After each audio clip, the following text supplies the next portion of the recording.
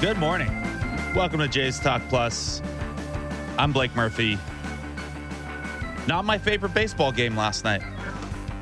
Probably not anyone's favorite baseball game last night, unless there's someone out there that really dislikes Alek Manoah and loves Juan Soto. Jays lose 9-1. Feels like we're back. Maybe not all the way to square one with Alek Manoah, but square like 1.5. He gives up 4 earned over 3 innings. 3 hits, 5 walks, 0 strikeouts, a loud home run to Juan Soto. There are some qualifying factors within there that Alek Manoah and John Schneider would have you heed. Hey, the Juan Soto home run came after Manoah got pinched on what probably should have been a 3rd strike. In the 3rd inning, when he allowed a couple more, a Fernando Tatis ground ball ricocheted off of 3rd base and went high over Matt Chapman and into left field. The strike zone was called enough that Pete Walker got tossed very early in the game for making a point of pointing that out while he was talking to Alek Manoah. It was a bit of a weird one. Within all of that, though, Alek Manoah's slider, very ineffective. He walked 5 batters and only induced 6 swing and miss in his outing. Didn't strike anyone out. Even some of the called strike stuff, if you want to argue that he got pinched, kind of thought Danny Jansen had a bad game behind the plate watching him back. I was sitting down the 3rd base line, so you obviously can't judge balls and strikes too accurately from there, but looking at the game day and then watching back the Manoah innings, Danny Jansen, not the best of frame jobs, not the best day behind the plate. So, and honestly, sometimes you're not going to get those calls and you have to be able to power through it. Now, it's unfortunate that given what Alek Manoah has been going through and where he's at on what's supposed to be his path back to a standard rotation spot, that those bad breaks happened, and they didn't snowball necessarily in terms of the score. They certainly snowballed in terms of the pitch count. He threw over 40 pitches in the 1st inning, threw, I think, 36 pitches when there were 2 strikes in a count, just a complete inability to get guys out. He leaves the game. They're down 4-0. Nate Pearson helps him get out of that one, but then gives up a pair of solo shots himself. Jay Jackson gives him 2 good innings. Mitch White has trouble over his 2 innings. The Manoah thing is the headline item. The Jays also only got 1 run. So had this game been closer, had Manoah been a little more competitive, had Nate Pearson kept them closer longer, they didn't have the bats going other than Bo Bichette, who, by the way, I did a thing on Blue Jays Central pregame about Joe Musgrove and how he's minimized the slider against righties. And hey, Bo Bichette jumps on sliders early in counts. I think I closed it by saying I would be shocked if Joe Musgrove threw Bo Bichette sliders early in counts. First plate appearance, he throws him 2 right away in both singles. Joe Musgrove, watch the program. Also, that's a really good pitch more often than not. So you get it there. But Bo Bichette, about the only bright spot with a pair of hits in that one. Not a lot of bright spots other than pregame. I got to see our next guest, Keegan Matheson of BlueJays.com, of MLB.com. That's always a treat. And Keegan, I will have you know, I did what you asked. I was going down to fan seats after doing some media pregame, and you said, Blake, have a beer for me since you can't have one in the press box. I did that for you, buddy. I took one on the chin. I had an extra beer for you. You're a man of the people. You go out of your way, really, to do the dirty work. You know, the dirty work that people don't see. I respect it. I'm a beersman. There's not much more to it than that. Now, we do have a concession obviously, we're going to talk a lot of Alek Manoah here, but we have a concession-related drama because yesterday was Looney Dog Night, and as people have made a big deal of, the number keeps growing higher, and you're with me that you think it's maybe a little inflated these days. I've been on the conspiracy train early, and then we stand on the field, 5 o'clock, there are already 60 hot dogs sold. Where do those come from? It makes you ask questions, makes you ask why. And the rate at which those grow, even when I look around a sold-out stadium, I don't see 75,000 hot dogs being eaten. I don't think everybody is there to eat them. And this could also be a real effect of me losing my mind in the middle of the season. And this is what I've chosen to clung to while I sink with this ship. Yeah, I think that's a very reasonable underlying cause for us looking into this. 42,680 people there last night, to use Shai Davidi's hot dog metrics. That's less than 2 dogs a person. But the lines are what they are, and I know you can get 4 at a time, but it's something to monitor. We'll get some StatCast data on that as well in the coming weeks. We'll see what we can do to get to the heart of those numbers. The Alek Manoah of the game last night, though. Hot dogs aside, even numbers aside, 41 pitches to get through the first inning, only quote unquote 2 runs allowed in that inning, a very loud Juan Soto 2-run shot. He gives them 3, can't get any outs recorded in the 4th. Before we get into some specifics, where are you personally at high level with Alek Manoah after one good but not great start back against the Tigers, and now one that looked like every start he had before he got sent back down to the complex? I think my answer is I don't know, which is a worrying answer. Yeah. And if you are the Blue Jays, you are trying to evaluate exactly what you have in Alek Manoah before the trade deadline, because you need to figure out what your appetite is and how big a need the starting rotation is. We're not talking about the next decade here either. We're talking about the next few weeks. So if you do not believe that Alek is going to bounce back these next few weeks and be a 3 ERA starter, that impacts things. Do you think there will still be some struggles? And I mean internally and realistically, not what the Blue Jays say publicly. Sometimes that message has to differ, but what they truly believe and project internally. What do they think he's going to do the next couple of weeks and the next couple of months? I don't know right now. And I think you need to live in reality and acknowledge that this year has been bad. There was a good start against the Tigers coming back, but that second start, whoever it came against, was always going to be the bigger challenge. The Detroit Tigers are not MLB's most fearsome lineup at this point. I think they are 3rd last in MLB in OPS. And Manoah, that was a good way to start him out. But the Padres did hit him. And there were some things out of his control. Yes, there were a couple of bad bounces. There were a couple of close pitches. If I see another screenshot of a strike zone, I might break down and cry at this point. But he wasn't finishing hitters off. He wasn't getting that big pitch when he needed it. And his ability to attack the zone wasn't quite there late in counts, not what you were looking for. So I don't know where they are with Alek Manoah right now, which is very rarely an answer I would give or even think is halfway valuable. But I think at this point it captures kind of the question and the problem the Blue Jays are facing, because they need to know where they are. But that's a tough thing to figure out. It is. And, we can get into some of how that maybe affects their thinking at the trade deadline or even with the timeline for Hyunjin Ryu in a minute here. But I do want to dig in a little bit on some of the specifics of that start. And, of course, there are the 5 walks to 0 strikeouts, the pitch inefficiency. The pitch inefficiency has been a problem all year. And we're back to a point now where he has almost as many walks as strikeouts on the season. There's clearly, not that ability to get a lot of swing and miss right now.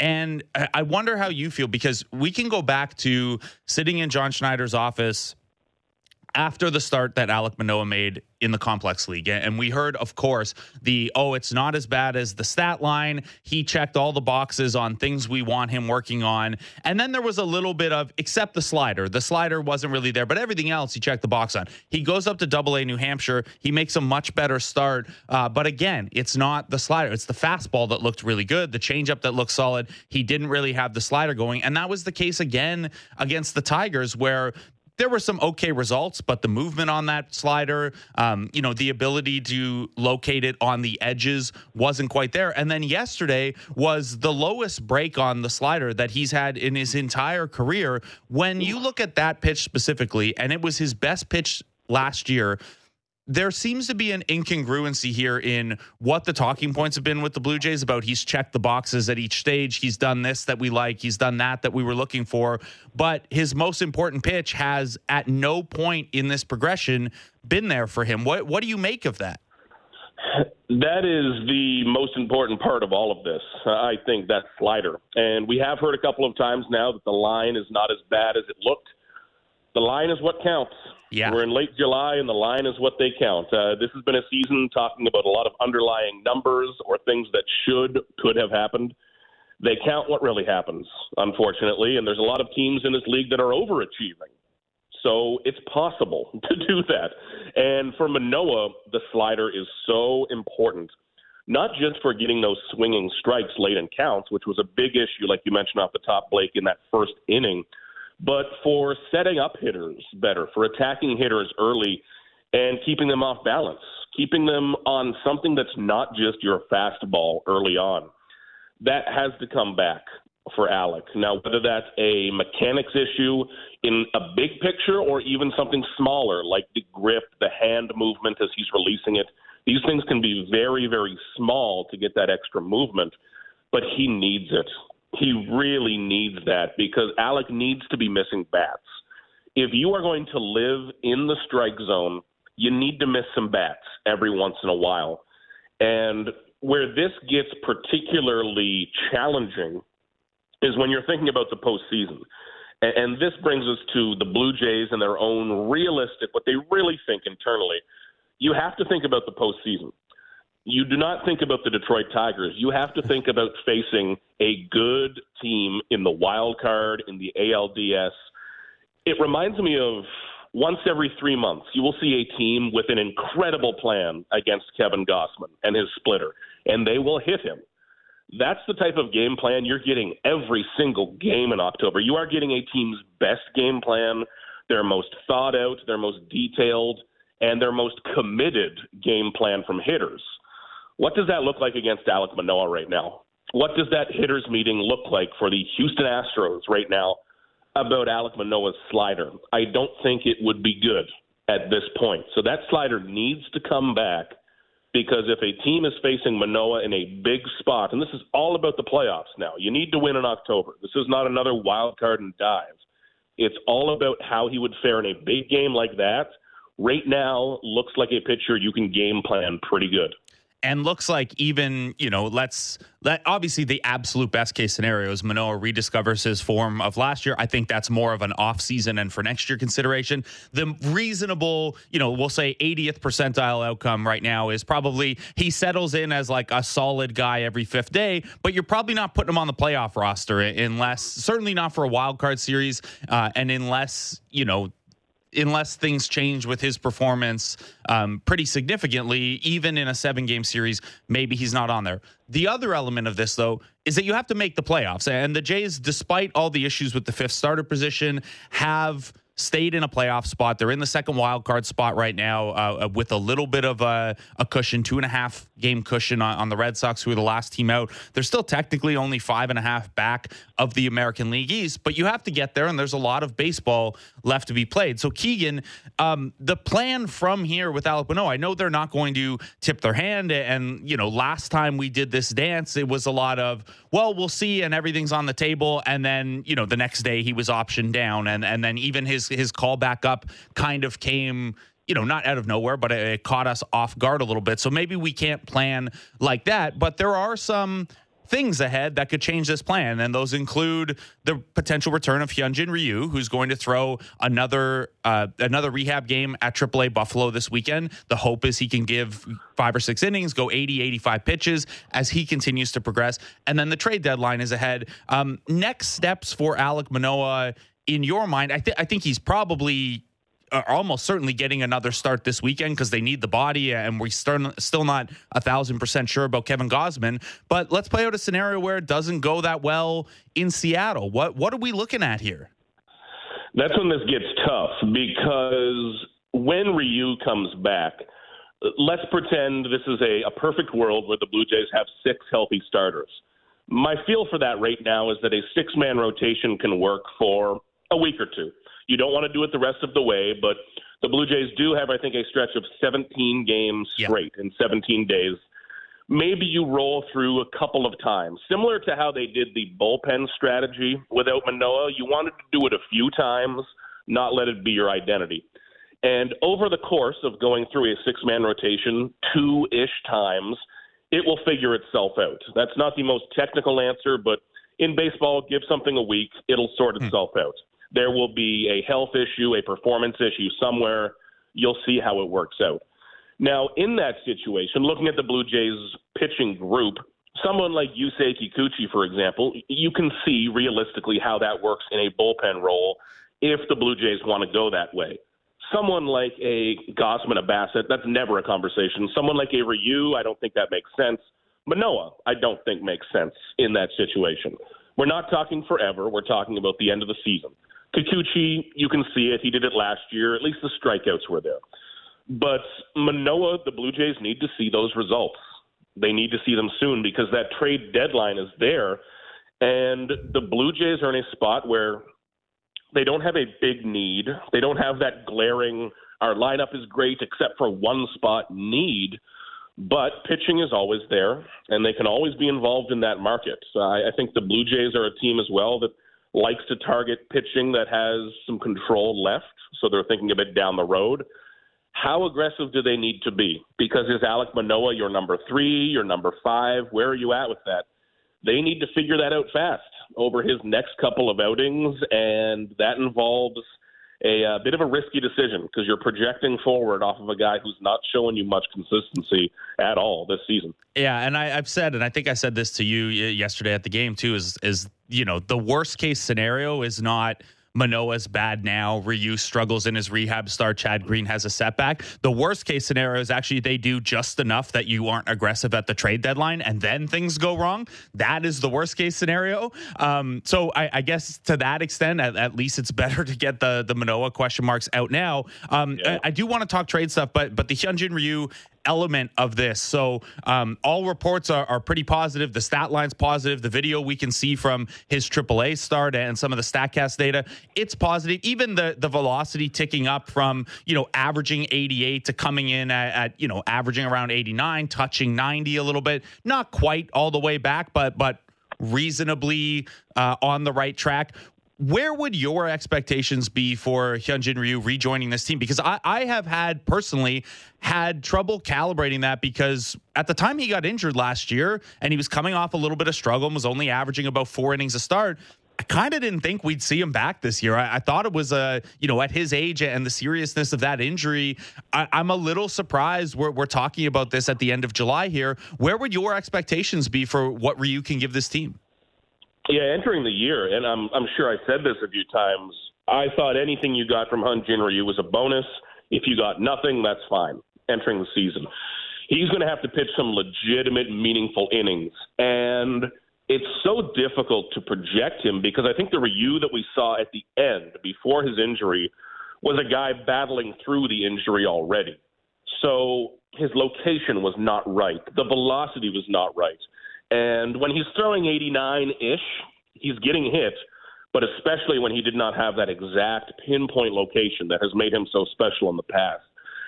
So what would you be happy with at this point? Would you be happy with a 4.1 ERA and some starts that get you through 5-6 innings? I'd be thrilled. I think so. I think so. If you're the Blue Jays, I think you love that. What you want from Ryu is not dominance. He's not going to come back and win a Cy Young in 2 months. It's not going to be anything fireworks and amazing. What you want is steady and consistent at the back of your rotation, and you're happy because you trust your lineup. The Blue Jays have one of MLB's best bullpens. Just get it through 5 or 6 innings with 2 or 3 runs scored, and I think the Blue Jays are thrilled. I think he is capable of doing that. He is coming back in incredible shape. I mean, every time I see Ryu at Rogers Center, I'm turning my head. I'm making notes of how I need to live my life this offseason. He looks fantastic. But I think it's important to keep expectations in check, but you only need to be good for 2 months. You just need to get hot for a little bit, and Ryu knows how to do that. This is a guy who has been there and done that.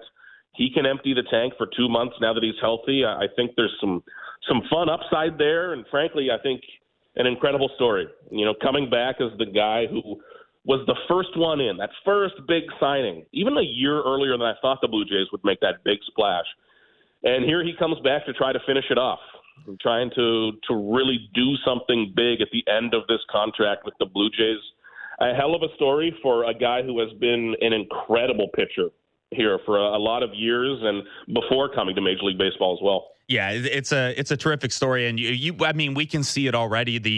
The impact that he has on the dugout and the clubhouse. Like, everyone likes having that guy around a lot. On top of the performance that he could kick in. Now, Keegan, that's a lot of positive and a lot of best case scenario. There's also a scenario where the velocity dip, and at 36 coming back from this, he's not super effective, and maybe effective enough to still go every fifth day. But it takes us back to the question that you kind of teased a little earlier, and it's with the Manoah question marks, with the Ryu question marks, with the potential for, hey, look, maybe you look at the trade market and there's not a bulk guy with high end stuff that you really like, and you start to, if you're Ross Atkins, you start to talk yourself into Yusei Kikuchi as that multi-inning bullpen guy, especially now that he has some of the control stuff better handled. Maybe you do look at the starting pitching market, or maybe you do look at another Kikuchi type that could potentially start or give you some length. Where do you land on? And I know we have almost 2 weeks more to make this decision, so we'll get another Ryu start or two, get another Manoah start or two. But if the deadline were tomorrow, are you making calls on starting pitchers, or do you trust that, hey, come playoff time, 4 of these 6 guys might be enough? I think you need to insure yourself. I think the Blue Jays have had I don't want to call it incredible luck, because it's important to give a lot of credit to the guys who have stayed healthy and stayed in that rotation. As veterans, as guys like Bassett and Gossman, the more I'm around this game, the more that impresses me. Guys who can stay healthy and in rotation. The Blue Jays were MLB's last team to need a number 6 starter this season, and it took them a while to need that, and it was only because of a performance issue.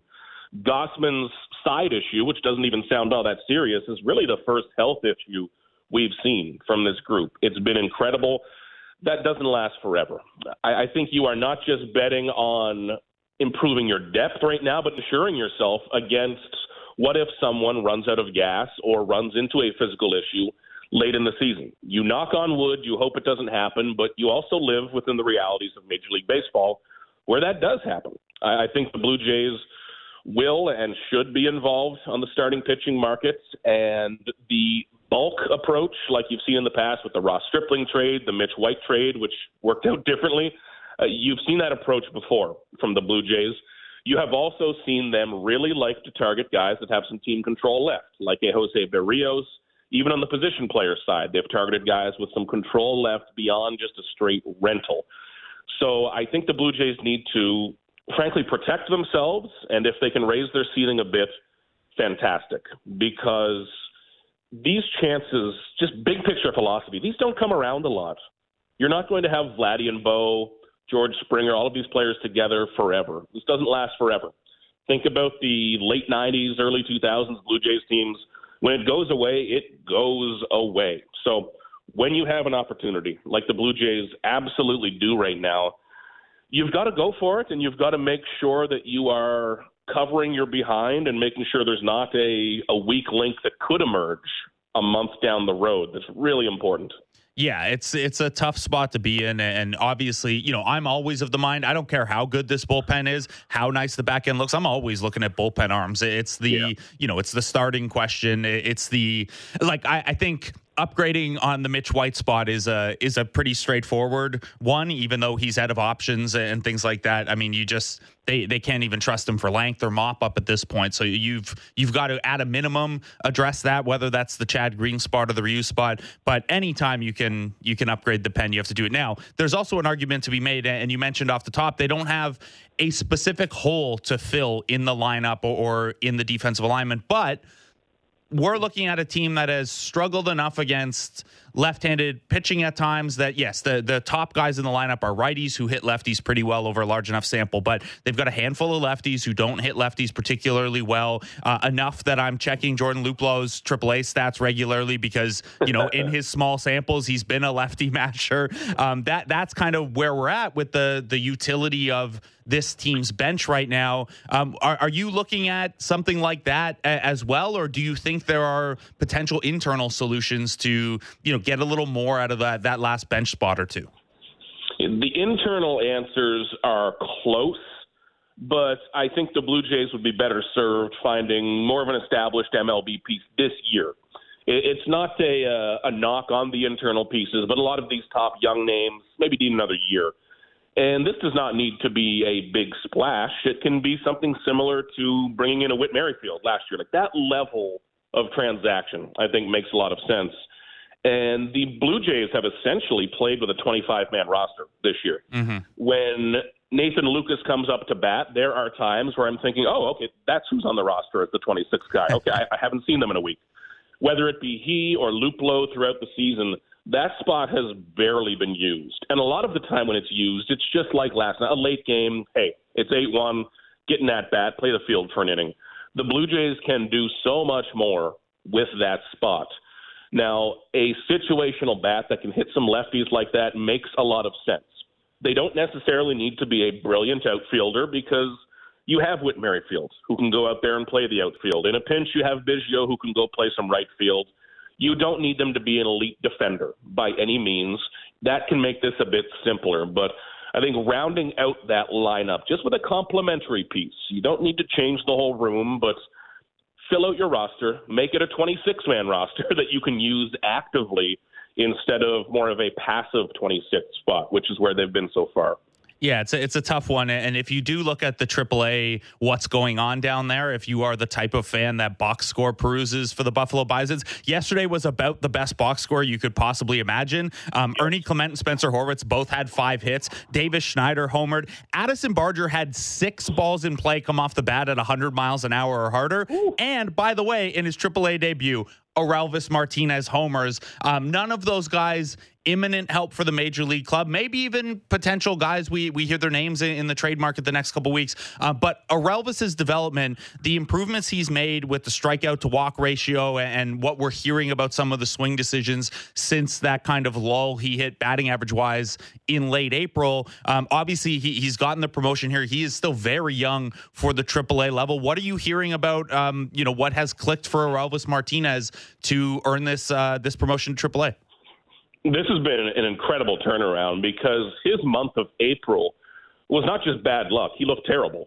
He did not look good. He looked like a prospect who was about to tumble off of a lot of lists, certainly a lot of top 100s, and now he's starting to creep back on. He has looked incredible since then, and full credit to him for adjusting his approach and improving there, which always impresses me because plate approach isn't the sexy thing. It's not the fun thing. You want to hit home runs when you're a top prospect, and if you strike out the other 3 at-bats, whatever. He has put in the work to improve those other at-bats. His power will always be there. His power is ridiculous. Watching him take batting practice in spring training these last few years is a treat. It is incredible MLB ready-to-slug power, but it's about everything in between. Lots of guys can hit home runs. It's about what you do in between. And we're starting to see that from Orelvis now. This gets really interesting because Matt Chapman's a free agent next year. I know people don't like to be reminded that, but he is. So between Orelvis and Addison Barger down in AAA, very interested to see how those third base reps are split up over the next few weeks going into the end of the season. And I think that's the most interesting spot on this roster next year going in. It's been a while since we've seen a spot like this where it could be a re-signing, could be a trade, could be a top prospect.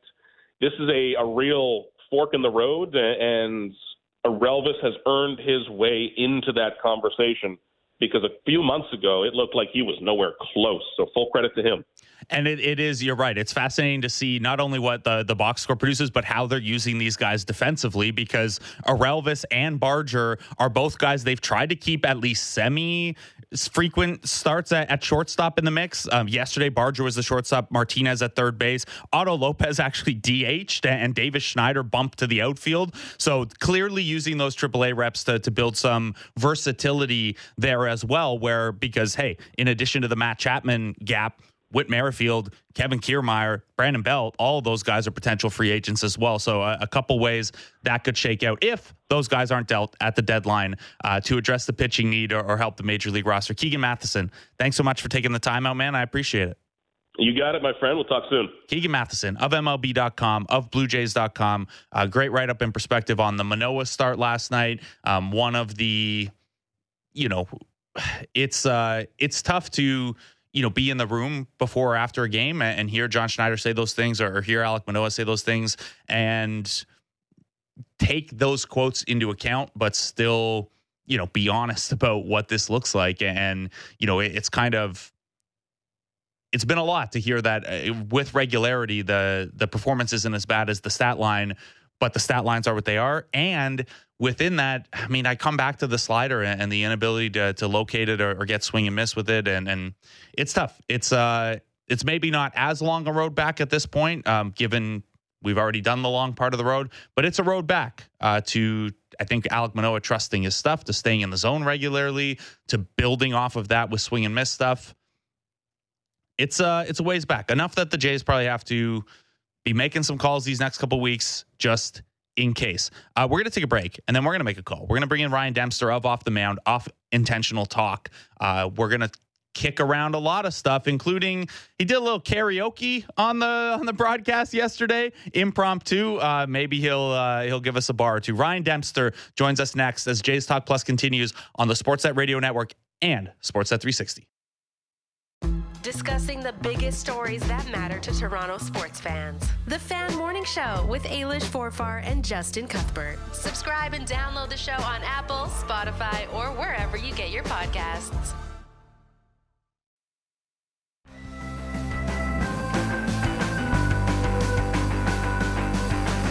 Welcome back to Jays Talk Plus. I'm Blake Murphy. I was trying to play our next guest in with a song, but maybe we'll just ask him to sing it himself since he did it recently. We're joined now by of Off the Mound, of Intentional Talk. It's Ryan Dempster. Ryan, you gave us a terrific Gwen Stefani, No Doubt, Don't Speak yesterday. Has that always been a karaoke regular for you, or was that just off the cuff? Off the cuff a little bit. It was shortly before the show started. I just had an idea that Gwen Stefani was in the stands. Maybe she would be singing that song to Shohei, Don't Leave, It's it'll only hurt. It will, and it's got to be tough for Angels fans. Are you? I mean, I know you're not LA based, but we're starting to see. I feel like the Ohtani celebs want to be it's not quite Lakers level, but we might be getting to Clippers level of people want to make sure they see Ohtani while he's still in LA. Yeah, I think that we've kind of taken for granted what he's been doing, and just in awe, but oh yeah, it's not that big of a deal. For people who, haven't played this game at the highest level, to play one position and be focused and locked in and be dominant at that is very, very a tough task to do. You got a lot of preparation, a lot of different work that goes in, whether that's in the training room, weight room, video room, whatever you're doing. And then to do that at two levels is so elite and so ridiculous. It's never been done like this before. Nobody in the history of the game is doing what he's doing, not even Babe Ruth. So, I think people are starting to realize. I think, as he gets talked about more with possible trades and all these different things, and why not? I mean, if you have a chance to go to that ballpark, which is beautiful, and watch Shohei Ohtani play, how can you turn that down? Yeah, seriously. And, we obviously there's, reporting that, hey, people expect the Dodgers to be firmly in the mix if he's a free agent next year. But you got to watch him. He's coming here, not this coming weekend, but next weekend. They're here in Toronto. And that's the hottest ticket of the summer, basically. Usually here in Toronto, it's, hey, the Yankees series, the Red Sox series, things like that. But it's all Shohei here. When you mention, we're going to be hearing about Shohei and potential trade deadline stuff here. The Angels sitting 4.5 back of a playoff spot. How do you feel about that? Obviously, we have to cover it as baseball media, and it would be a fascinating thing for him to actually be on the trade market. But with the Angels, only a couple games out, and that, that fan base obviously wanting to keep him and get to experience the playoffs with him. How do you feel about the best player in baseball? A big talking point around his play being, hey, where could he go 2 weeks from now? Yeah, honestly, I don't see him getting traded. I just don't see it happening. I know it's going to be talked about to exhaustion and to the amount of I just can't wait till the trading deadline comes up and all of the frontline reporters, that are out there, my guys, John Heyman and Joel Sherman and Jeff Passan, with all the possibility speculation tweets, is going to be next level. It's going to be I think it's going to be all talk, no action. Why would you trade him? Unless you publicly come out and say we have no intentions of trying to re-sign Shohei Ohtani. There's been what? I mean, how many guys can we count on our hand? 5 maybe in the history of the game that have got traded and then signed back as a big free agent with their team? That just doesn't happen. You know, it's like you're engaged to your fiance and right before the wedding, like 2 months before, you're like, hey, I got an idea. I was thinking maybe we could each try and date some other people before the wedding and see how that goes. Yeah. You know, like as soon as you start doing that, you're opening the door to just like possibilities of seeing other. I just don't see it happening. This is an iconic player that you want to keep in your uniform. You're not going to trade him to somebody for a couple months. So there'll be a ton of smoke and no fire. There's going to be all this talk because they're in it. Like you said, they get hot. They have a good, August and then into September. Mike Trout comes back. You're not giving up on this team, even though they're not necessarily at the top of their division. They're not that far out of a wild card, and they can get on a run. Yeah, I mean, they've got to get a little healthy and get some bounces going their way. But, I mean, they have the best player in baseball, maybe the best hitter in baseball, period. And then, he also throws every fifth day. If anyone could help turn a team around, I'm sure it's Shohei. Ryan, I'm curious what your own experience has been like this time of year as a player. I know you got dealt in season a couple times. You were a part of some teams that, acquired pieces as buyers. What is it like in a room and individually these next couple weeks, as even if your name's not in the rumors, I'd imagine there's a sense of, unrest in some of these clubhouses. Yeah, I think two different, kind of perspectives. The first time I didn't want to get traded, I was coming up with the Marlins. And those were my guys, the Mike Lowell's, Kevin Millar's, Cliff Floyd's, like we were all boys together. Like we all came up and now all of a sudden I'm getting traded to Cincinnati, which was exciting in a sense of, hey, you got a chance to go to the playoffs and go into a great team and stuff like that. But it broke my heart a little. It made me cry. It was guys that we stunk for a long time and we were just starting to become, players in the game. And next thing you know, I'm gone. So that was a little hurtful. But the second time, I wanted to be a Cub for the rest of my life, but I also understood the business process. As I got a little bit older, I understood what they were trying to do. So, and I had that 10-5 veto rights where I could veto any trade. And that was a lot of fun to have control of your destination. And then when Texas came up, they were leading the division and a chance for me to know I was going to a contender, a serious contender. So, it can have all kinds of range of emotions. And there's guys who just, sometimes – there's going to be guys who get hurt because they're on contenders, and those contenders are going to make trades for players, and somebody's going to go to a team that they don't necessarily want to go to, and it's tough, and there's all these wide range of emotions. We sign with a team, we're there, we come up with a team, and we think we're going to be there forever, and you can end up in another uniform. So, yeah, it's definitely an emotional filled charged day. And for some guys, an opportunity, right? Maybe I get to go to a contender and have a chance to go win a World Series somewhere. So the spectrum is really big as far as what you might feel. It could be sadness, could be excitement. You bond a lot. So, yeah, trading deadlines are always exciting, but I always feel for the player because, we love the game, and that's what it's all about since we've been a little kid. But there's this business aspect that comes into play sometimes that can hurt a little bit. Yeah, that part I imagine is difficult. And one follow-up on that, I'm curious about, I know you were part of some very good Cubs teams that were playoff bound. Of course, your final year, the World Series team with the Red Sox. When you're on a team that's good at this time of year, I guess I can't ask you for all of the players, but for you personally, is there a feeling of, hey, we're really good, you should add to this team, we believe in us, add to this, see what else we can add and how far we can go? Or is it more an element of, hey, we're doing this as a group in here, believe in us, and the 26 guys, 25 at that time in that room can get it done? How did you feel about possible additions where they could make the team a little better, but the guy next to you who's gotten you to that point could be out the door down to the minors? Yeah, it's funny you say that. Like I dropped from, say, the 2013 team. We had 3 players come over that kind of were what we felt like we needed, and it was we needed some speed for that pinch run because, listen, man, we've seen it, right? Dave Roberts doing it in Game 4 against the Yankees. You got to have a fast player on your team that can score some runs. If you look at teams along the way that have done that, they've always had that little guy, somebody who can steal a base when you need it because runs get harder and harder as you get closer and closer. So we got Quentin Berry in a minor league trade, and then he came up from the minor leagues. super small, and we were like, oh, not a big name, not this big impactful trade, but to us it was big. And then we got Jake Peavy and Matt Thornton from the White Sox, and we needed a left-handed reliever. We lost Andrew Miller, who went down. We were kind of looking for that, and Matt Thornton was dominating at that time, and then Jake Peavy was dealing in Chicago. So, it was like yep, we got it now. That's all we need.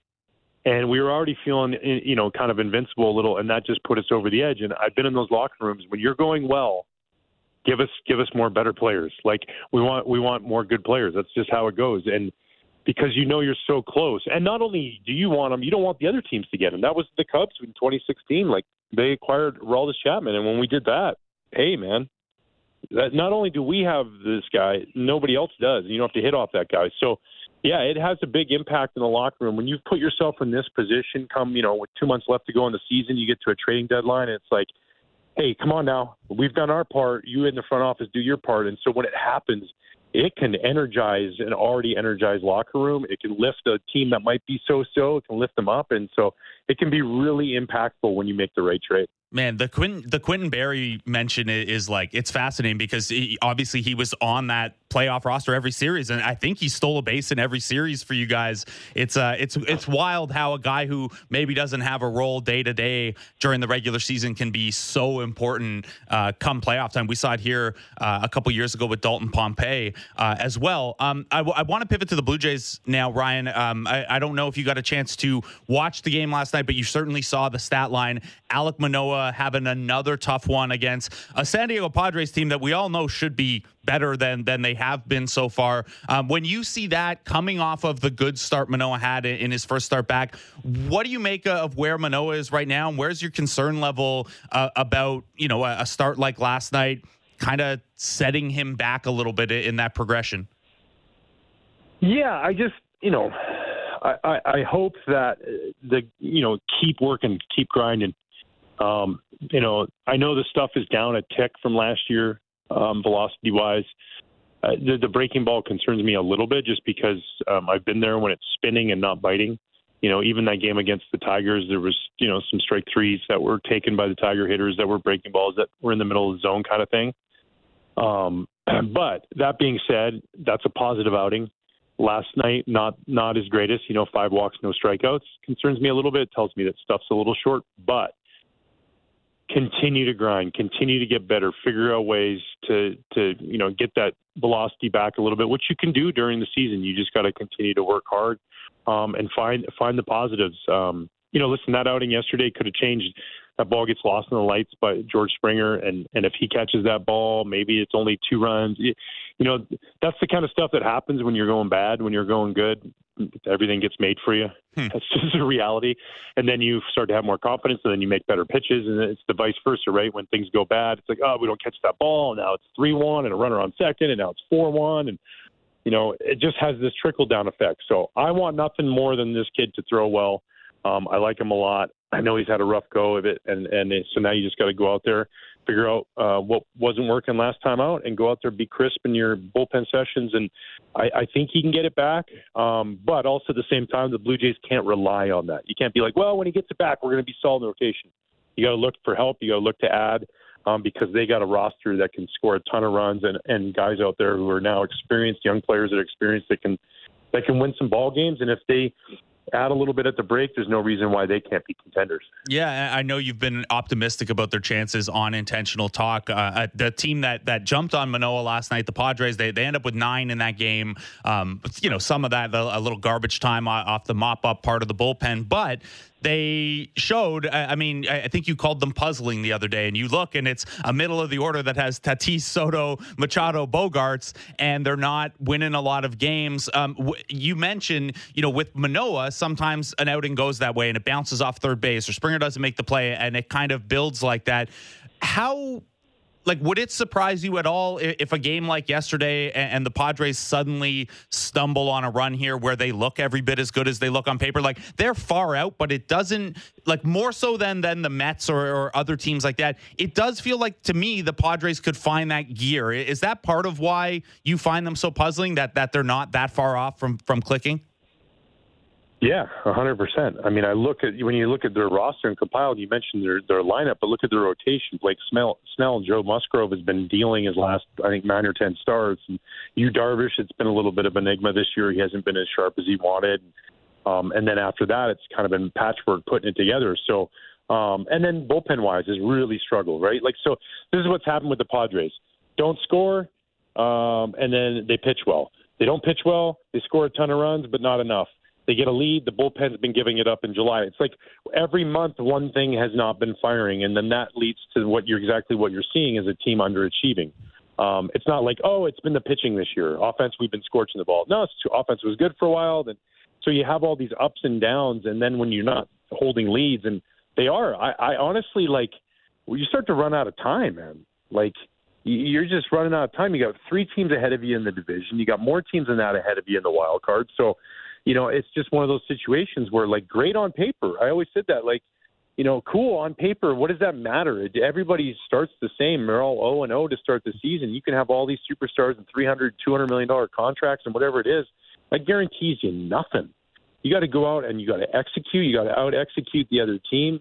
You got to find ways to win ball games 1-0. You got to find ways to hold leads. Like, it doesn't just because you slap a bunch of money and throw it at players who put up numbers across the board. That's great, but it's about winning at this level. And I guarantee a lot of those guys in there. If you have Xander Bogaerts, a guy who's been used to winning multiple World Series winner in Boston. Hey man, I'd trade a couple of these millions for a few more wins, and that's the reality, right? Winning is a lot more fun than a little bit extra in your bank account, and especially when you're talking those kind of numbers. So yeah, and kind of a weird team, an enigma of a team. I don't understand what's going on there, and I really don't think that it's going to turn around just because of what's in front of them, and they're going to have to play 700 baseball down the stretch, and for a team that's playing sub 500 baseball. How many teams do that in the last couple months of the season? Not many. Not many, and it's funny. The Padres look at how they do, and on paper, you mentioned the expectations were where they were, and they're supposed to be this level of team. And then you look at a Cubs team that I think we all understood probably wouldn't be awesome this year, and maybe are sellers at the deadline here, and they are just as close to a playoff spot. Now, some of that is just the NL Central being the NL Central, but it really doesn't feel like the Padres and Cubs occupy the same kind of territory. Before I let you go, Ryan, I wanted to ask you about the Cubs. If they are sellers this next little bit, do you have a spot you'd like to see a guy like Marcus Stroman land? We've seen him pitch in the playoffs here before. He's such a gamer, and he's so much fun to watch. Is he a guy you'd like to see a sure thing playoff team make a play for in these next couple of weeks? Yeah, well, I think if you're a sure thing playoff team and you're looking for starting pitching that can, help you down the stretch, secure that playoff, but then win some playoff games for you. He loves that stage, man. I've watched it. He loves the bigger kind of the rivalry or the moment. He really lives for it, and he's been successful in Toronto before. It's a city that I know personally that he loves. So I mean, I'm sure that'll be one of many teams that are going to want him. And then it's where's the best package and things like that. And, hopefully for the Cubs, that's not the case, right? Like, let's get on a roll here. And like you said, the division isn't as far out as you think. If you can get hot and get things clicking, they need Jameson Taillon to keep it going. But yeah, Marcus Stroman will fit in and give any team. I mean, he's been really, really good this year, and he'll give any team a chance to win some ball games. Sorry, I lied. I got one more quick one for you. I know you were out at Yeah, absolutely. I know you were out at All-Star. I know recently on the respect on the name, you shouted out Josh Naylor, who's almost hitting 400 since the end of May. How cool was it, you as a Canadian baseball player, and to be around, and we hear, hey, the third Naylor brother gets drafted as a big, I know the draft and All-Star don't occupy the exact same space, but as we're doing all this, as you're talking to Jordan Romano about his chase up the Canadian saves leaderboard, hey, there's a third Naylor brother to add to this story as well. The Naylor trio there, how much fun's that been for you, especially as a guy who's been high on Josh and Bo Naylor? Yeah, well, I'm just such a fan of Josh. Just such a great kid, and the way he plays the game, and he's having fun, and he rakes. He absolutely rakes. And I was bummed that he should have got that opportunity to be out because of what his numbers said alone, and then just to watch it all, right? Watch Bo come up, and then they're in the big leagues together. Like, I got a chance to play a few slow pitch softball games with my brothers, and they were high school baseball players, and they played. My youngest brother played college baseball. Like, to think about that, to be in the big leagues, the highest level with your brother, and then you guys are sitting there one day in the clubhouse, and your brother gets drafted. like that is just so cool. For mom and dad, for the family, and for our country, for Canada, to see these kids do what they've done, and two of them in the big leagues already, hopefully a third one there in a few years. And it's just special. Those are things that, as the game ends, they keep playing, right? The game doesn't stop for us. And then we have a chance to reflect. And one day they're going to sit back and just have these moments where they reflect on hitting a home run in the same game together, or, sharing bus rides together, or hopefully for them winning a World Series together. Like, these kind of moments, not very many people get, not even some really, really great ball players who brothers play across the league. To be able to play together in the big leagues, so special. Couldn't be prouder of both of them, and look forward to their third brother getting up there as well. 2026 World Baseball Classic. Let's go. 3 nailers in the order. It could be a lot of fun. Ryan Dempster, thanks so much for taking the time out this morning, man. I appreciate it. You got it. Absolutely.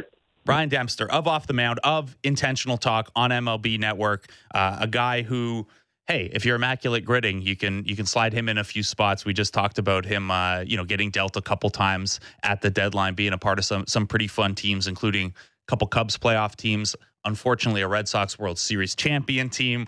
We're going to take a break. When we come back, we're going to talk to Dan Schulman. We're going to talk to John Morosi. We've got Sweeney Murdy a little later in the show as well. Loaded second hour here as Jays Talk Plus continues on the Sportsnet Radio Network and Sportsnet 360. Diving deep into Leafs, Raptors, Jays, and NFL. The JD Bunkis Podcast. Subscribe and download the show on Apple, Spotify, or wherever you get your podcasts.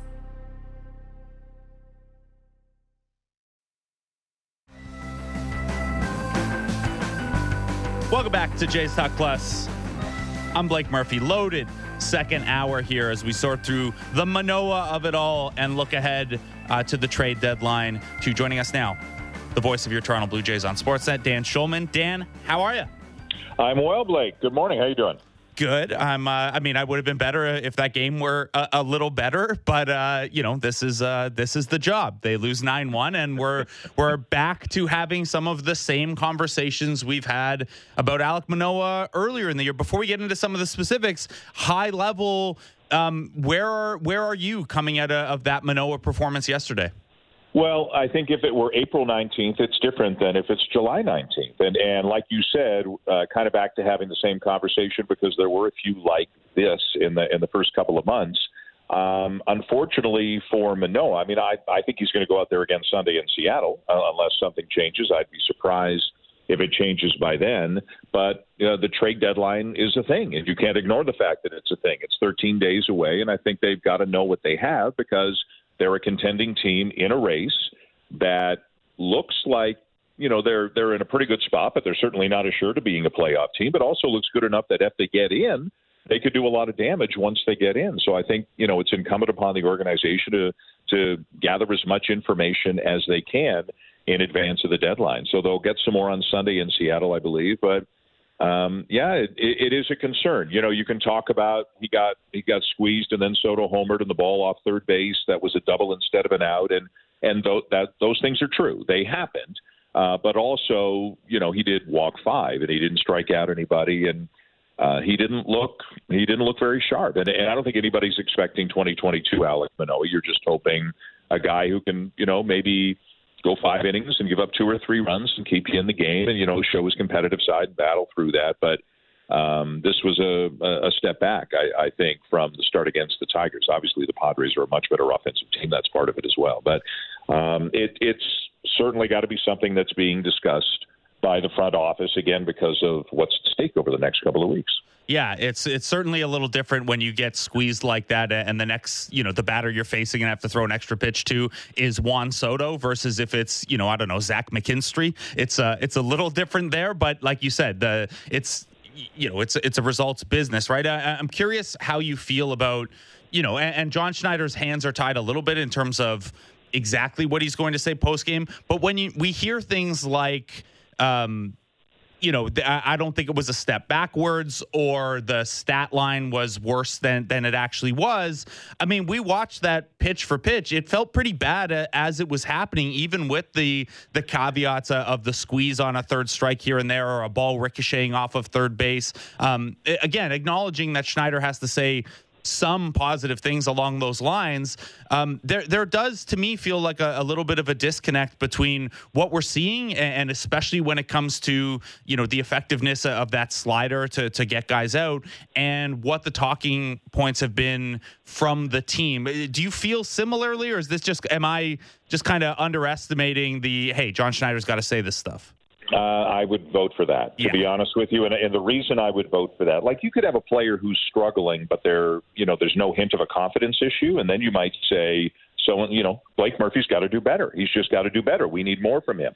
Alek Manoah, obviously, you could see it in his interviews after his last 2 or 3 starts before he got sent down. And then, getting sent all the way down to the complex league. This is not just a physical or mechanical thing. You can see that his confidence is not quite, maybe take the word quite out, is not where it was over the last 2.5 years as we all grew to know Alek Manoah.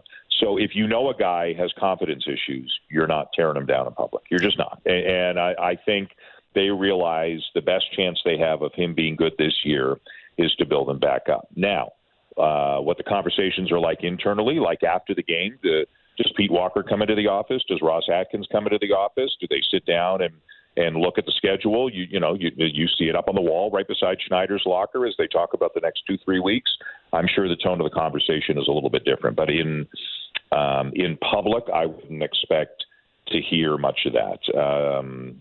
I think they know that they've got to try to put them back together again, physically and emotionally, as best they can. But I don't think that means they're going to keep running him out there for 2.5 months if the results don't improve. Yeah, it's a tough one. And you saying Blake Murphy's got to do better like that, I'm sure back behind the glass right now, they're clipping that so they can just use it as a drop. So thanks a lot for that, Dan. Love that. But yeah, so last night, that's a career low in terms of the slider break. It's a career low in terms of how many called and swinging strikes he generated overall. So it is, there was also, I think, everything but the fastball. If a guy swung in the zone, they made contact with it. So to me, it was a step backward. I think we can all agree on that.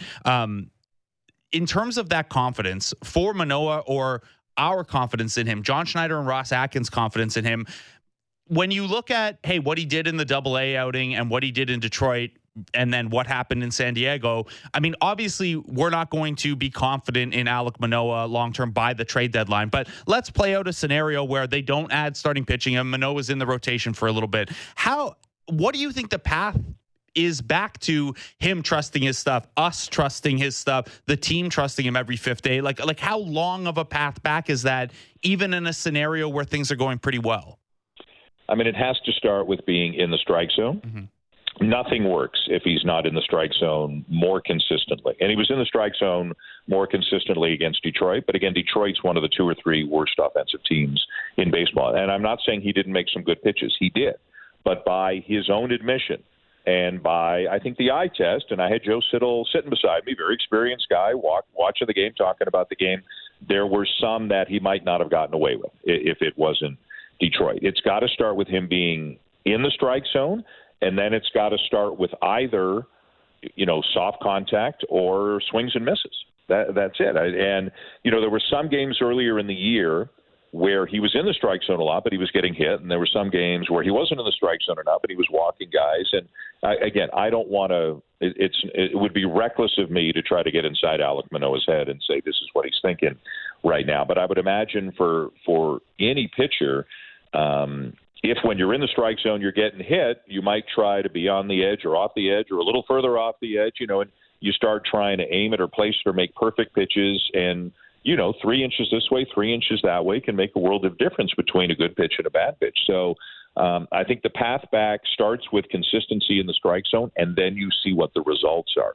But I have no idea if that's possible this year. Again, we don't know what it is. Like things like the velocity's down a little bit, the horizontal break on the slider, the command, the location. To me, these are symptoms. We don't know what the cause is, like what caused all this. And the Blue Jays aren't saying, and that's their prerogative. We are not necessarily entitled to know everything that's going on. But I wonder if it's fixable in a season, or if they need a full winter to kind of really tear it down and build it back up. He came back a little bit quicker than I thought. But again, maybe part of it was Tigers. Maybe part of it was they got to know what they have before the trade deadline. And both of those are defensible positions, I think. They really are, in terms of bringing him back quickly. But now, the clock is ticking. And I hope he goes out there in Seattle Sunday, assuming he starts, and does well. But, all of a sudden, Hyunjin Ryu, that's timely and important. And, who knows where Bowden Francis is right now. And is it incumbent upon them to go out and get a guy, and I'll use I don't mean Ross Stripling, but you know what I mean, yes, like a hybrid guy, a Ross Stripling type of guy, to have that, like Mitch White was supposed to be that guy, but is it incumbent upon them to go out and get somebody? Because what if Gosman's side thing turns into a little more serious, or what if Barrios gets hit by a comebacker or something? They're too good to have the whole thing crumble on this one thing. So I think they almost kind of have to go out and get somebody.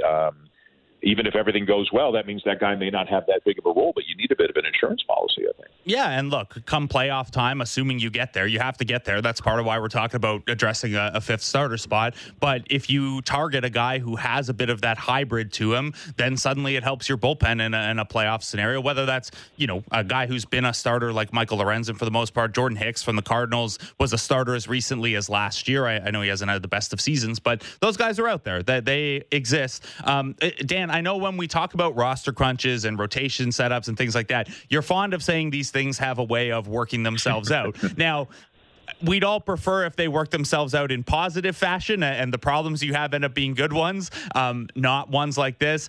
But, the Manoah thing could, at least in the short term, be helped by the fact that Hyunjin Ryu is nearing a return. I know a part of your job is analyzing the game, but a big part of your job is also the storyteller side of things. How excited are you for Hyunjin Ryu to potentially rejoin this team in a story that we didn't know if it would happen this year?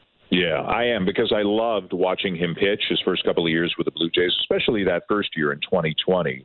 He's just so different than most other pitchers, right? It's a power game now. It's a power sport.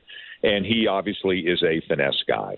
Cut her in, change up away, flip a curveball in, another change up, four-seamer up. I mean, it's different. And not to use the chess checkers analogy, but you know what I mean. He's really fun. It's fun to try to think with him, to have a catcher, whether it's Buck or Joe sitting beside me, talking about what he's doing out there. The good news, I guess, is when they signed him, he was their number one. And even going into last year, he was a very important guy. They don't need him to be a 1, 2, or necessarily even a 3 right now. Like, it's great if he does, but they just need a guy to come back. And again, I always say the same thing: 5 or 6 innings, 2 or 3 runs, right? Like, just give them a chance. Don't burn the bullpen, and give the offense a chance to scratch out a couple of runs late and win the game. So I'm hopeful that he's got enough velocity and he can compete. He looks great. I don't know if you walked by him yesterday down at the ballpark. He was down there. I mean, he's lost 30, 40 pounds, and John Schneider's gone out of his way a couple of times without anybody asking about that to say, he looks great, he's lost 30 or 40 pounds. He's a free agent at the end of the year. He obviously wants to prove that he's still got something left and get another contract and keep pitching. So this is a motivated, experienced, determined, intelligent, successful guy who hopefully can give the Blue Jays 2 months, 2 really good months of keeping them in games. So I am excited about it. I think if his last one was 66 pitches, if his next one is 80 or 85, it's possible he comes back. And John, you were in the room. John Schneider didn't run away from that yesterday when he was asked about that. I think it's possible that Ryu pitches in that the Angels series or the Orioles series, like on the next homestand. I don't think they're starting him at Dodger Stadium. Like, that doesn't make any sense in the world to me. But maybe they will. Who knows? But I think it's very possible that he pitches one of the games in the Angels series, which coincides with 17 games in 17 days. And as you know, there was a lot of talk about a 6-man rotation. That depends on Manoah's effectiveness as well. But maybe you roll a 6-man rotation just once or twice through the beginning of that 17 and 17 stretch. Like, you could go 6-6-5, right? You do a 6-man twice, And then at the end of that, you've got a lot more information, and you say, okay, these are our 5. And somebody else goes to the bullpen or whatever the case may be. This could go a dozen different ways. It's fun to talk about, but ultimately we don't have nearly as much information as they have on the inside, and the information is still being compiled. What Ryu does Friday matters. What Kikuchi does his next time out matters. What Manoah does his next time out matters. What the trade demands are for a guy like Michael Lorenzen or whomever matters. So this could go a dozen different ways. I'm a little concerned about the 6-man rotation idea just because of the toll on an already heavily worked back end of the bullpen. You shorten your bullpen to 7 guys for a couple weeks there. But as you always say, these things could work themselves out. You have an IL here and there, whatever, or another addition comes through that door, and suddenly you've got a little more length back there. Dan, before I let you go, have to ask you if anyone last week was watching the Sportsnet broadcasts of Global Jam between 2 games, they would have seen you as a part of the announcement of the training camp roster for the Canadian men's team who will be in the World Cup later this summer. It starts August 25th. They're in Indonesia for the first part of theirs. Seeing that roster on paper, you and I have talked a lot over the last year or two about what that could look like. How excited are you to see the names actually on that roster headed to camp later this month for Team Canada? Very, very, very. Capital V on all 3. Very excited. The 3 guys, and you and I have texted about this a little bit. First of all, I think Canada basketball did a great thing. They announced a core 14 last year. 13 of those 14 are on the roster. The only one who's not is Kem Birch, who's got an injury. And then they picked 5 guys who were instrumental in the winter core in all of the qualifying games for helping Canada do as well as they did and go 11-1. They did exactly what they said they were going to do, and in hindsight, it's like, oh, this exactly makes sense. This is the perfect group that they could have picked. I wasn't sure about Brooks. I wasn't sure about Murray. Obviously, Jordy Fernandez, I would imagine, helps, but we all wondered about Murray because he played into the middle of June. So wonderful to get Jamal Murray. I was hoping Trey Lyles would be on the team. That's the one where I said, boy, I think he could have really helped because they've got some very good players up front, but they don't have obviously their depth is in the backcourt. You just have to look at the roster and you can see that. But this is by far the best roster I'm aware of that they've ever had, like not even close. And it's not just that they have 10 NBA players, but they have 10 NBA players. And then, with the Scrub brothers and Edgem and Pangos and Cassius Robertson, like they've got guys who have been around the globe time and time and time again and know FIBA basketball inside out. And I think they're going to round out their roster with 2 or 3 of those guys. So I think it's wonderful. And for anybody who is still a little skeptical, and I'm sure you did exactly the same thing, this is not just we've agreed to show up at camp. These 18 are playing. They have said, if I make the team, I am playing. So that's wonderful. I can only imagine what the practices and training camp and the cuts are going to be like. It's going to be hard. But as you know even better than me, this is their time. They got to do it now. If they qualify for the Olympics, they get 9 months of unbelievable hype and momentum heading into Paris. If they don't, unfortunately, they get 8 months of anxiety heading into a last chance tournament in June somewhere to be determined around the globe. So this is their shot. They got to go out and win games and find a way to be one of the 2 best America's teams of the World Cup. I can't do the last chance. I mean, I will do it again if it happens that way, but I'm not ready for another last chance tournament, Dan. And for anyone who wants to follow along with that, we will have the World Cup games here on Sportsnet. There are a load of exhibition games Canada basketball has put on the slate in the time leading up to that as well. So hopefully they'll be able to hit that tournament hit it running and not have to do, the last Olympic qualifier, last chance tournament we did because of pandemic issues. There was no tune-up game, and then suddenly you lose one game and everything looks different. So things are lining up a little better this time around. Dan Schulman, thanks for taking the time out, man. I really appreciate it. You got it, Blake. Anytime.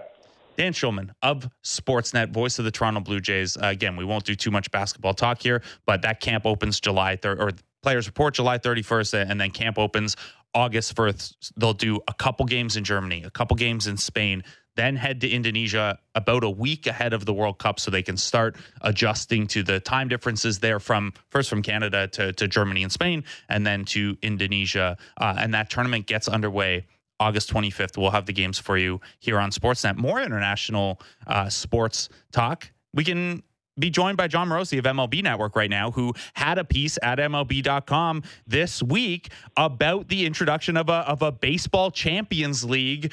John Morosi, how you doing? And fill us in on this baseball Champions League. Sure. Blake, good morning from Anaheim. We're here today, very excited about the Yankees and Angels. We've got them on MLB Network this evening. So what will Shohei do this evening? So I'll be able to report firsthand on what we see from Shohei tonight. So far, actually, the Angels have won the first 2 games of the series, so maybe they're not going to trade him if they keep playing this well. But, yes, as you point out, it's the first ever version of the Baseball Champions League. It's what it's called. It's promoted and organized by the World Baseball Softball Confederation, so the international governing body. So it's somewhat similar. The way I've described it as it's like the Caribbean Series, but worldwide. And it's unique. It's going to be hosted by Los Leones de Yucatan, which is a Mexican league team. It's based in Mérida, there on the Yucatan Peninsula. And it's a 4-team tournament. They're going to be joined by the Fargo-Moorhead Redhawks, which is an American Association club. That's an MLB partner league. So you'll have Los Leones de Yucatan will represent the Mexican Summer League. You'll have the Fargo-Moorhead Redhawks, and then Los Alzanes de Granma, one of the champion of the Cuban Serie Nacional, and then Los Caimanes de Barranquilla in Colombia. So you'll have four league champions, one of the American Association, one of the Mexican Summer League, Cuba, Colombia, and we'll see how the tournament grows in the future. I mean, there are still some regional European tournaments that happen among the champions of the various leagues there. So maybe the tournament's going to grow in the future, Blake.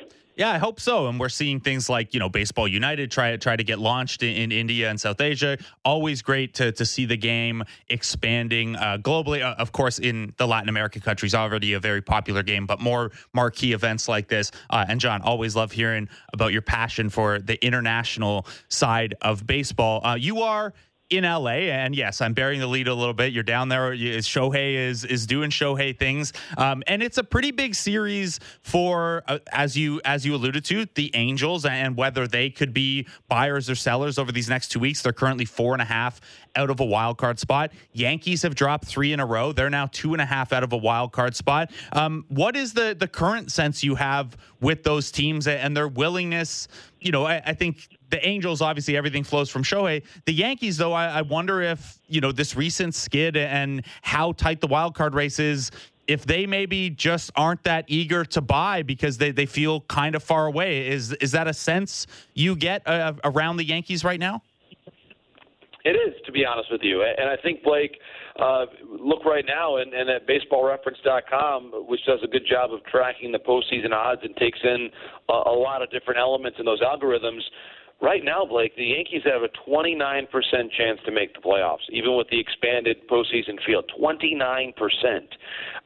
We don't know yet when Aaron Judge comes back. That's obviously a huge question for them. And we know it's been well documented. I think we can all recite it by memory, the difference in winning percentage between when Judge is playing and when he's not. And he's still not. And to your point, the Yankees are not necessarily a team that in this moment that I would describe as a real obvious seller, because to be candid, their players are either clearly a part of their future, like Judge or Volpe to an extent, or this is the team of underperforming veterans. And there's not going to be a market right now for Donaldson, for LeMahieu. Maybe they could move one of their younger position players, but honestly, those are the players they're going to need because this team is getting old. And it's been injury prone. They've had to rely on a lot of players called up from the minor leagues. I don't see a whole lot of scenarios in which the Yankees are terribly active because you're exactly right. They have not shown enough. I mean, they're a last-place team right now. They have not shown enough to the baseball world that they're a legitimate buyer right now. And so I think that it might be a relatively quiet deadline for the Yankees. They're obviously hoping that Judge comes back. For that reason, they're probably not going to necessarily take the team apart or trade off key assets the way they did years ago with Andrew Miller and Aroldis Chapman.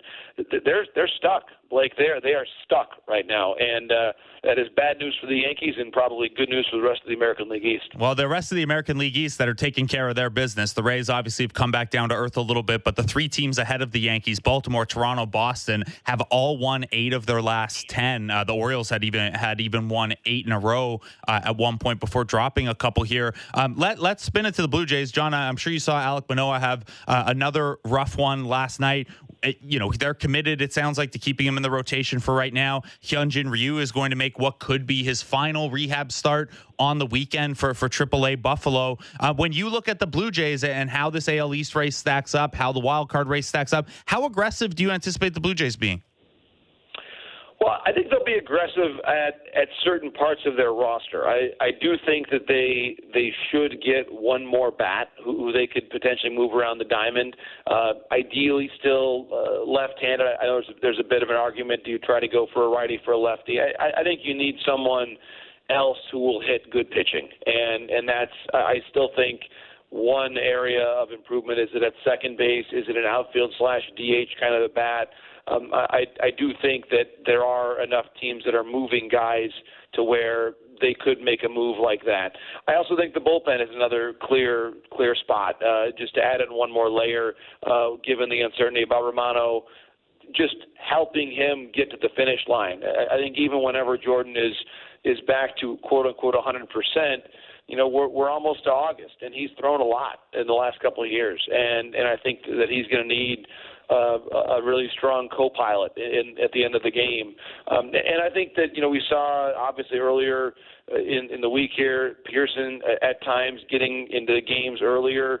It frees you up to use Pearson in different ways if you've got someone else that you really can rely on at the end of the game. So I do think bullpen, additional bat.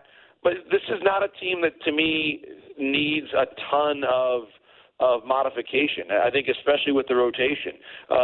It's not necessarily the greatest sign how things went for Manoah last night. But you look at the fact that Ryu is coming back.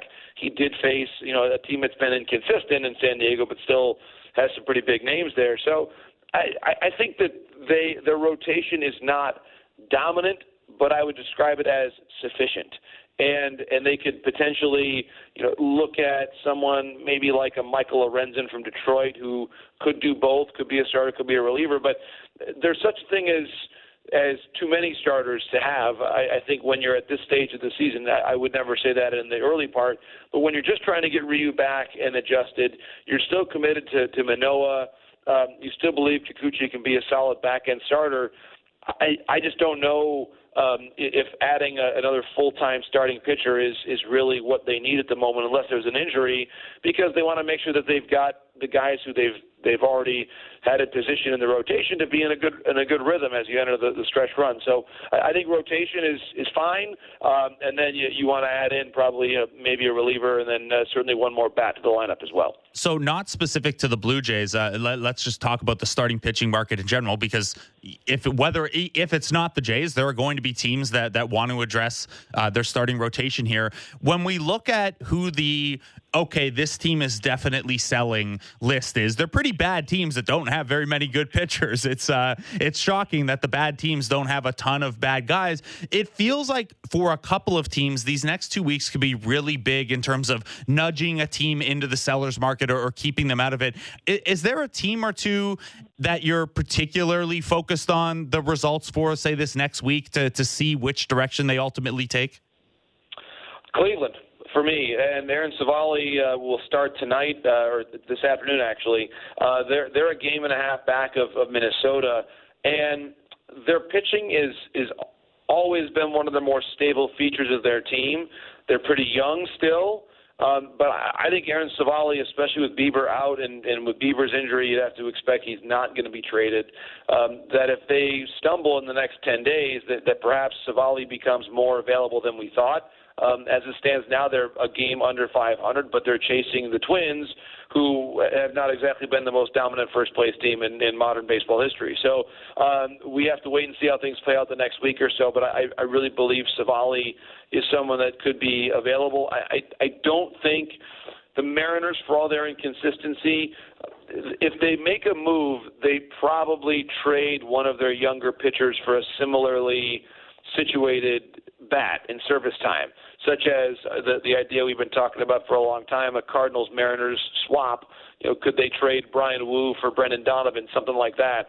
That kind of a deal is there and probably is available to them. But I don't see the Mariners becoming outright sellers, although maybe old friend Teoscar Hernandez could be moved depending on how they play in the next 10 days or so. If there's a sufficient interest in Teoscar from a rental standpoint, we know obviously what a good bat he can be, and if he gets hot, and Jays fans have seen this, if he gets hot, he carries your team for a couple of weeks. And when you've got 2 months left in the season, that potential is really enticing for teams. I think too, the Cubs. Some have said that they're still within striking distance. I don't see it. I think Stroman gets traded. I'd be surprised if he doesn't. I think the Padres, and you're seeing them right now, they're stable enough that they want to make a run at this thing. And if things really go sideways in the next 10 days or so, maybe they move Snell and Hader. But I don't think they're going to trade Soto. The team that's stuck and really doesn't have a whole ton of movable assets at the moment is the Mets. The Mets are kind of in a really difficult position. They're 6 game under 500. I don't see, Blake, this team to really be especially active at the deadline. They've got a lot of older players who aren't performing, and that, as you know, older plus underperforming is not usually a recipe for a really easy trade at this time. No, I don't think so. John, it is. I don't want to put an answer in your mouth, but the team I'm most fascinated by on the buyer side is the Baltimore Orioles. They've been very good. They have one of the best systems in baseball still. They've graduated a bunch of talent to the majors, and while General Manager Mike Elias has been pretty patient with things and pretty deliberate with how aggressive they'll be financially and putting prospects on the table, where do they rank for you in terms of teams you're most interested to see how they operate these next couple days? Well, they can do anything. They can do anything they want to do. They have that amount of talent. Now, the question comes, what is their appetite? Would they go in for a rental? They can play on Shohei if they want to, because the Angels would have to have their ears perk up if there was a phone call from Mike Elias because of all the young talent that he's got. To your point, they've graduated a number of guys. They still have a really strong group of guys in the minor leagues. They've already added this year Kauser, Westberg, Gunnar Henderson, I think, has really emerged and established himself as a legitimate frontline position player in this league. So there's a lot to like about the Orioles as a trade fit. They may be comfortable with a play for Shohei on some level. I do think that would be a tremendous boon for that organization, because I was making this point earlier in the week, Blake. It's a short-term trade, but it can be a forever impact on your brand if you've got Shohei. And let's say he gets 60 home runs. There's going to be an iconic replay that is going to go around the world to all baseball fans in the U.S., Canada, Japan, everywhere, that's going to have Shohei hitting home run number 60 wearing that uniform, wearing a Baltimore uniform, wearing a Tampa uniform. There is incredible brand value in that. And I've seen that up close. I covered the Mariners for a season, and I saw what Ichiro meant to that franchise and what he still means to that franchise, even long after he's done playing there. That is a special part of the reverence that you see in Japanese baseball culture and in Japanese culture in general. It's a special part of the way the game is celebrated in that great country. And I just think that whoever gets Shohei, and if it's the Orioles, it is a rental, but it's not, because I think his imprimatur will be impacted on that organization or any organization for as long as the game is played in a pretty profound way. So I think that adds another layer, Blake, on what is just a fascinating story right now in Major League Baseball. Yeah, it's going to be an exciting couple of weeks here. Exciting game tonight down in Anaheim as that Yankees-Angels series continues. An exciting weekend for you in Cooperstown. Appreciate you making the time out this morning for us, John. Have a great time tonight. Have a great time in Cooperstown. Thanks, Blake. As you know, there's only one franchise that can claim both Fred McGriff and Scott Rowland. The Toronto Blue Jays. The Blue Jays, a couple former Jays there. I'll be there on the scene. I'll let you know how it goes. All right. Thanks so much, John. John Morosi of MLB Network. Little programming note. We're going to take a break. We've got Sweeney Murty on the other side. But Ross Atkins is scheduled to speak to media today around 3 p.m. If that goes as scheduled, we'll have it live on Sportsnet 590, The Fan, and Sportsnet.ca. Not sure if this is related to some sort of news that's coming or if it's just that, Ross Atkins does semi-regular media availability, but it sometimes doesn't seem to follow a pattern or a flow. So we'll see what that's about. But if that goes as scheduled around 3 p.m., we'll have it for you here on the radio. We'll have it for you on Sportsnet.ca. We're going to take a break. Sweeney Murty on the other side as Jays Talk Plus continues on the Sportsnet Radio Network and Sportsnet 360. Smart takes on the biggest stories in sports. The Fan Drive Time with Ben Ennis. Subscribe and download the show on Apple, Spotify, or wherever you get your podcasts.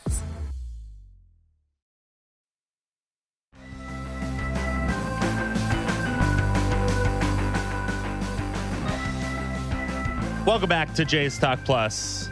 I'm Blake Murphy. We've got about 15 minutes left with you. As a reminder, Ross Atkins speaking around 3 p.m. today. We'll have that on Sportsnet 590, The Fan, and probably on Sportsnet.ca as well. So keep an ear out for that 3 p.m. We're joined now, formerly covering the Yankees for WFAN, now at MLB, Sweeney Murty. Sweeney, how are you? I'm good, Blake. How you doing? I am. I'm doing well, man. I really, really enjoyed your essay. Kind of, I guess we'd call it an essay. Your article on MLB.com earlier this week. The headline item, of course, being Arjun Amala being selected in the first round. It turns out he gets picked by the Toronto Blue Jays. I mean, you said it in the piece. You've never had more in common with a baseball player than you do with him. How special was that moment for you as a longtime baseball fan and as an Indian American? Yeah, it's unique, right? Like it's never happened, and I think the idea that I kind of tried to put across is that it's been a few generations of Indian immigrants to the U.S. and all of a sudden the athletic arena is opening up to people of this generation, and it's just something fun to see, and even just more specifically, India is a very big country with diverse backgrounds with languages. And religion, and it turns out like his parents are from the same region of India as my parents came from, a few decades earlier. We speak the same language in our house growing up, and just the idea of growing up I grew up as a baseball fan, he grew up as a baseball player. And he took that next step, and he first got onto my radar a couple of months ago when a friend of mine who's a scout for a major league team. He kind of told me about him and said, you should look into this kid. I think his background's similar to yours, and he's probably going to be a first-round pick, a pretty high one too. So I think that the more I dug in on him, I got to speak to his parents, and it was just something that kind of made me want to describe a little bit more about what my upbringing was. And I've spent now my adult life in media and around baseball, and he's kind of taken this next step of actually getting a chance to play professionally, and really looking forward to what he can do. I got to say, the inclusion of the photos of 10-year-old Sweeney playing baseball was a nice touch as well. I'm sorry that side didn't work out, but it's great that... Yeah, I think you can tell. If you saw the pictures, I was about 12, I was almost 12. I think you can tell by the size of my arms that I wasn't going to be able to swing a bat with enough ferocity to catch up to a fastball much longer than that age right there. Hey, man, I'm in media too, so I get it. I've been through the same thing. Curious, in this essay, you kind of reflect on how at the time when you were growing up and playing baseball, there were far fewer first-generation Indian immigrants into America, and you referred to baseball as the great assimilator. For you, as a kid and finding that sport, how important was baseball to you for that element of just growing up and finding common ground with people? As obviously now there are more Indian immigrants in America and here in Canada. Maybe it's a little easier to find that sort of community. But for you, how big was baseball for that element for you as a kid? Yeah, and not necessarily even just sticking within the community, but the idea that you can be, part of the larger community with a little more ease. Like I was, there weren't very many Indians in my, mostly white middle class neighborhood. And you remember, I'm growing up in the 1970s. It's it's a decade after civil rights, and there's still a lot of baggage in the U.S. with what happened in the 1960s and racial relations and things like that. So growing up shortly after that, and it's all in hindsight that you realize how close in time that was, because you don't realize at the time. But understanding that whether it's subtle or overt, there is discrimination in various forms, but you find pockets in your neighborhood, in your community, that is accepting.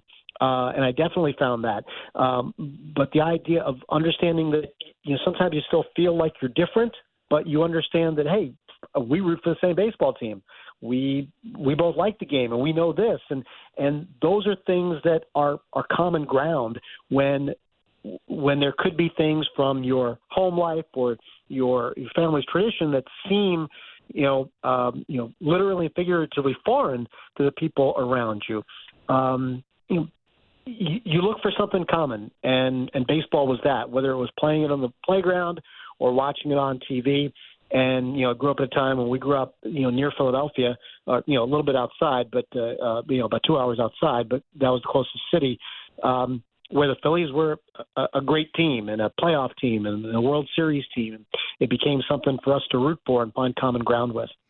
So when it comes to Arjun and what you've gotten to, you mentioned you've spoken to his parents. You've obviously seen, the interviews, the post-draft interviews, the pre-draft interviews, things like that. For one of the absolute youngest players in the draft, he's still just 17. For him to already be thinking things like, hey, I can be, an inspiration for other Indian Americans or Indian kids to get involved with the game and see themselves at that level. How special for you is that to hear, and what does that tell us about Arjun, that he's, kind of taking that on at such a young age and aware of the importance of him being a first-round pick and potentially a major leaguer?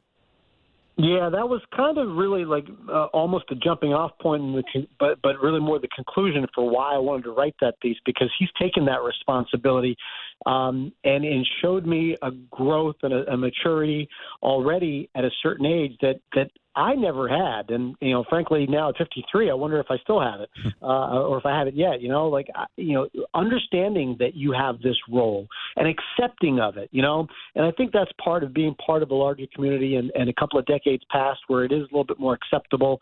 I was somebody who was trying to fit in.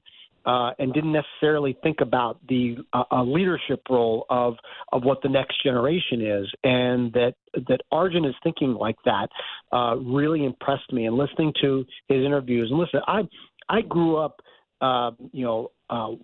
on the radio and wanting to be on the radio and TV and doing things like that, and I was able to do that. And I felt like at 17, I had a pretty good sense of presentation for radio, TV style, things like that. But watching his interviews, just, that's just him being him, right? Like, and I mean, he's a ball player, but he's got a certain charisma about him that I just stood out to me in the interviews that I watched. So, and the fact that he's accepting of that and understanding that this is a role for him. And that's something that I would not have foreseen myself thinking when I was 17 or 27 or 37 or even 47 to a degree. It's hard to place that kind of thing on somebody's shoulders willingly, and I feel like he really shows a certain maturity in accepting that. When it comes to where he landed, now obviously a lot can happen with prospects. Everyone gets traded at some point, but he lands with the Toronto Blue Jays, where the Greater Toronto area has a very large South Asian community. Do you like that landing spot? Does that help take this story to another level for you? That he's landed in one of the most multicultural and South Asian heavy cities in Major League Baseball? It's really one of the first things I thought about, because as his name basically looking at talking to the people I know around the sport and looking at some of the mock draft projections and things like that, once you got to around pick 9, 10, you kind of started paying attention and say, okay, he's going to go soon. And as he fell further through the teens, kind of wondered, like, what was some of the reasoning behind that? Like, how did people jockey for position in the first-round draft order? And then he gets taken at 20 by the Blue Jays. All of a sudden, it said, thinking about the city of Toronto, like you mentioned, I've been there many times over the years. My travels cover the New York Yankees. That's the first thing that really stood out to me. It was like, wow, that's actually a perfect spot. There's so much to enjoy if he indeed is able to, to get through the system and up to join the Blue Jays at some point. It is absolutely a city that works for him there. So, that's something. And I know that, people I've talked to around the Blue Jays that I've known for years, like they were thrilled that he fell to them in that spot.